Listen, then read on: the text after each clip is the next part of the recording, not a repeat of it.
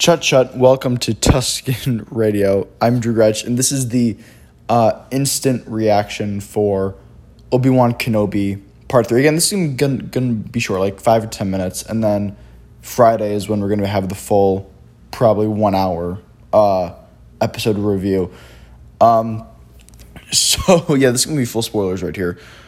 I loved this episode. I think this is the best of the three.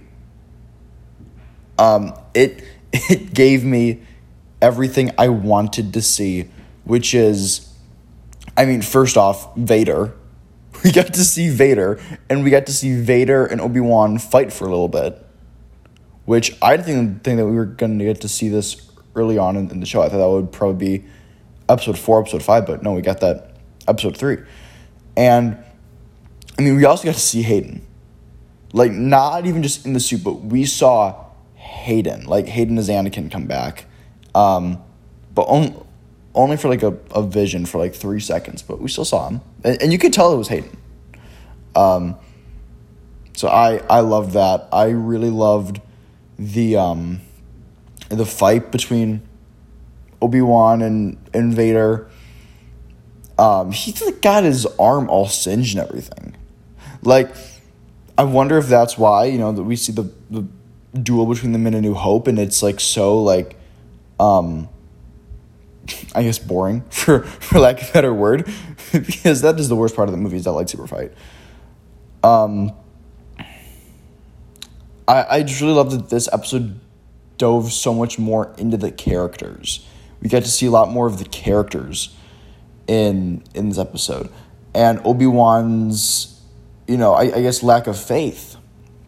Because we talk about, faith being tested, but this is a lack of faith being tested. Because Obi-Wan is now just seeing people who genuinely want to help him. And we got, I guess, on 2 spectrums in the episode. Because we had Indira Varma's character.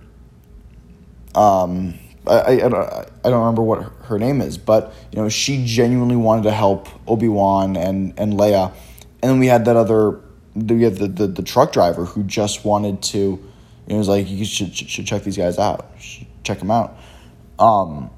Which, man, that battle there, that was cool, because we got to see there was that stormtrooper got cut in half. I'm like, oh damn. I really love that we also see that Obi-Wan is still actively trying to commune with Qui-Gon, and I think we're going to see resolution to that in this show. And Qui-Gon is we have to see Liam Neeson pop up. We're totally going to see Liam Neeson appear as Qui-Gon Jinn. There's, I guess, the one thing I wasn't big on in this episode was probably, Vader just let them go at the end. You're trying to let them go. But you have 3 episodes left. Obi-Wan still has an appearance in, the dog just came in. He still has an appearance in Rebels. He obviously showed up in A New Hope, so, obviously they're both going to survive. But, maybe you just shouldn't have let them go. And I don't think this is going to be the full extent of the duel between the two that we see. There is going to be a probably much more intense duel coming on down the road.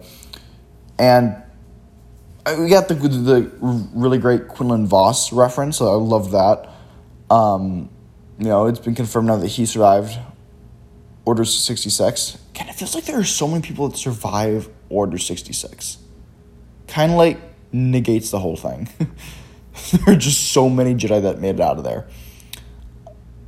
I loved seeing Fortress Inquisitorius from Fallen Order, because we'd heard that there were, elements from all areas of Star Wars they brought into this show, from the movies to the other Disney Plus series, even some video games, so we did get to see that Fallen Order callback there. That's really all I can think of, just off the top of my head. Oh, no, I also really loved the